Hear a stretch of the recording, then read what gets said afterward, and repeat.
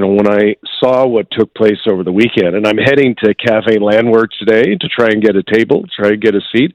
It may be tough. They don't deserve this. And this reminded me, again, of 85 years ago with Kristallnacht and the targeting of Jewish businesses by the Nazis. Like, this is happening in Canada right now. And this is where those words "never again" really matter, where we're supposed to never again let this happen. It's happening right now in Canada. The voice of Warren Kinsella joining Greg Brady this morning, saying what a lot of people should be questioning. And that is a lot of hate that we're seeing all over the streets of this country, certainly in Toronto, seeing it all over the world. In fact, Europe is, it's downright scary. And so we're seeing, what we saw over the weekend, where you get this business and you get protesters calling for boycott. And in this case, it's a Jewish restaurant called the Landwehr Cafe.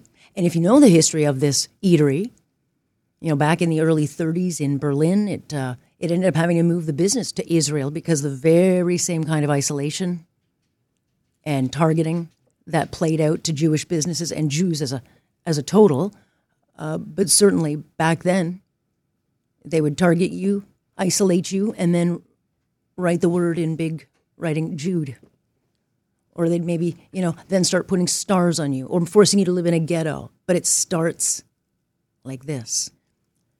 Michael Mostian is CEO of B'nai B'rith Canada, and he joins us now. Good to have you, Michael. Good to speak to you again, Alex. What were your thoughts of what you saw, and what makes what you saw so different? Just like you were beginning to explain, it's disturbing how in today's 2023 city of Toronto, we can see a rally, an angry mob on the street calling for the boycott of a Jewish business. And it's not just the boycott of this Jewish business. It's the intimidation and the threatening of the customers who are dining at that restaurant, just minding their own business. We have freedom of the speech in this country. They're marching down the street, but then bringing flags in, banging on the windows. That's a clear sign of threatening and intimidation to tell people don't attend. Why? For the crime of being Jewish. It's revolting. It's disgusting. But it's not the only place it's happened, as I understand, and from a couple of different reports. There are other businesses that are also being targeted. I've heard reports that people are being told to remove the mezuzah from their house because people are going around neighborhoods to see where Jews might live. What are you hearing?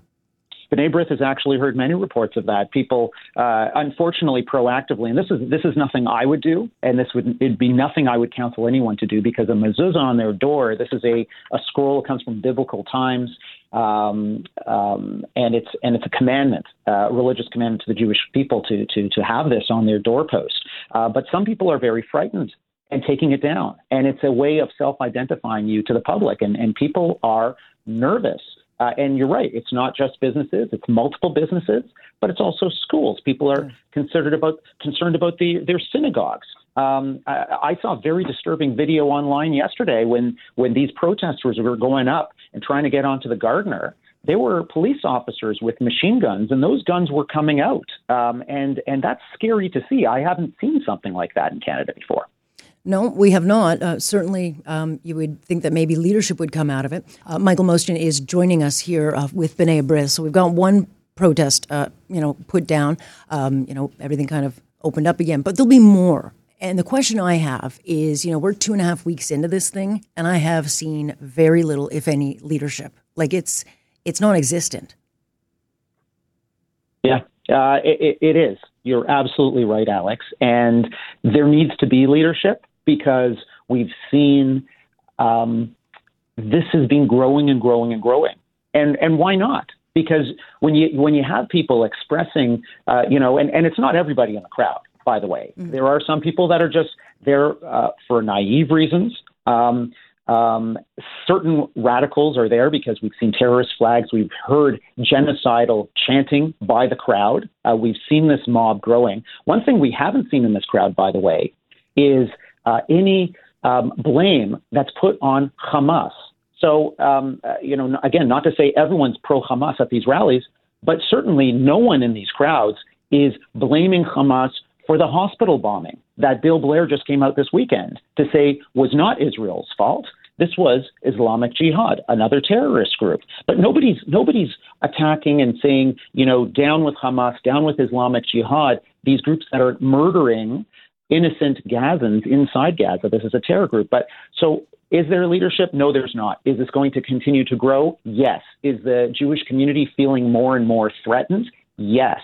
This needs to change, and it has to start from the top, and we don't see that leadership right now. Yeah, no, we have not seen that leadership. And so, part of the confusion or what people will say, Michael, is that, it's such an inflamed issue, and it's not something you can talk about in 5 minutes. Like, the Middle East is very, very complicated, but there's this confusion over, well, Israel does stuff wrong, and you never criticize Israel. And it's not wrong. You can say a lot of things about Israel and not be anti-Semitic. It's just that you can't go and target Jews and isolate Jews for things that you would not condemn others for, correct? Absolutely. It's not that you can't criticize, but on the other side, then you get people saying, well, no one cares about the Palestinian people. Well, yes, people do care, which is why you got to get rid of Hamas. I mean, the best thing that could happen to the Palestinian people would be to get rid of the terrorists. Absolutely. And let's not forget that Hamas took power through a violent, bloody coup against the Palestinian Authority. That's how they grabbed power. They're a terrorist organization. They are an anti-Semitic organization. They not only want to destroy Israel, they want to murder the Jews. And so blaming individual Jews here in Toronto for the actions of State of Israel is anti-Semitic. Boycotting and calling for the boycott of Jewish businesses, that's anti-Semitic. And so people have to realize that. And like my point before, for those who are willing to be on the side against Israel, and that's fine. People can have the political views that they choose to have. But at the same time, when you are refusing to condemn Hamas, who right now, with 40% of theirs and Islamic Jihad's missiles that are misfiring and killing innocent civilians in Gaza, for those that are silent on that, well, I think that speaks volumes. Yeah. Have you heard from any leadership? Have rabbis heard from leadership, of political leadership at any level? Have Jewish groups like yours heard from anybody? Have there been any meetings called, or even with police? Well, the Jewish community certainly has been communicating very closely with police. Police have increased their patrols visibly around sensitive communal institutions, and we're very thankful for that. Although these rallies haven't seen any arrests taking place where we feel that the law has been violated, but hopefully that strategy will be dealt with over time. But in terms of leadership from political leaders saying we got to crack down on these rallies, nope, haven't heard that. Yes, certainly we've heard from individual elected officials at various levels. But no, in the grand scheme of things, I think that there's a lot of confusion at the top right now. There are very strong views that are being pushed by different communities that see the world in different ways. But this really shouldn't be a matter of partisan politics. It shouldn't be a matter of, where are different voting blocks or where are members of parliament that have, power bases in different cities. What are they saying? It should be about the truth. It should be about evidence. It should be about what's right and wrong. And it should be about standing strong against terror. And that's where leadership really needs to come in now. Yeah, it should. It's just not happening. Nonetheless, we'll keep talking about it. Appreciate your time. Thanks so much, Alex. Thank you. That's Michael Mostian joining us here today. Maybe that's something we can put to all the leaders when they're out doing their scrums today or their press conferences. Where's the leadership? Because we got Holocaust denial playing out in real time.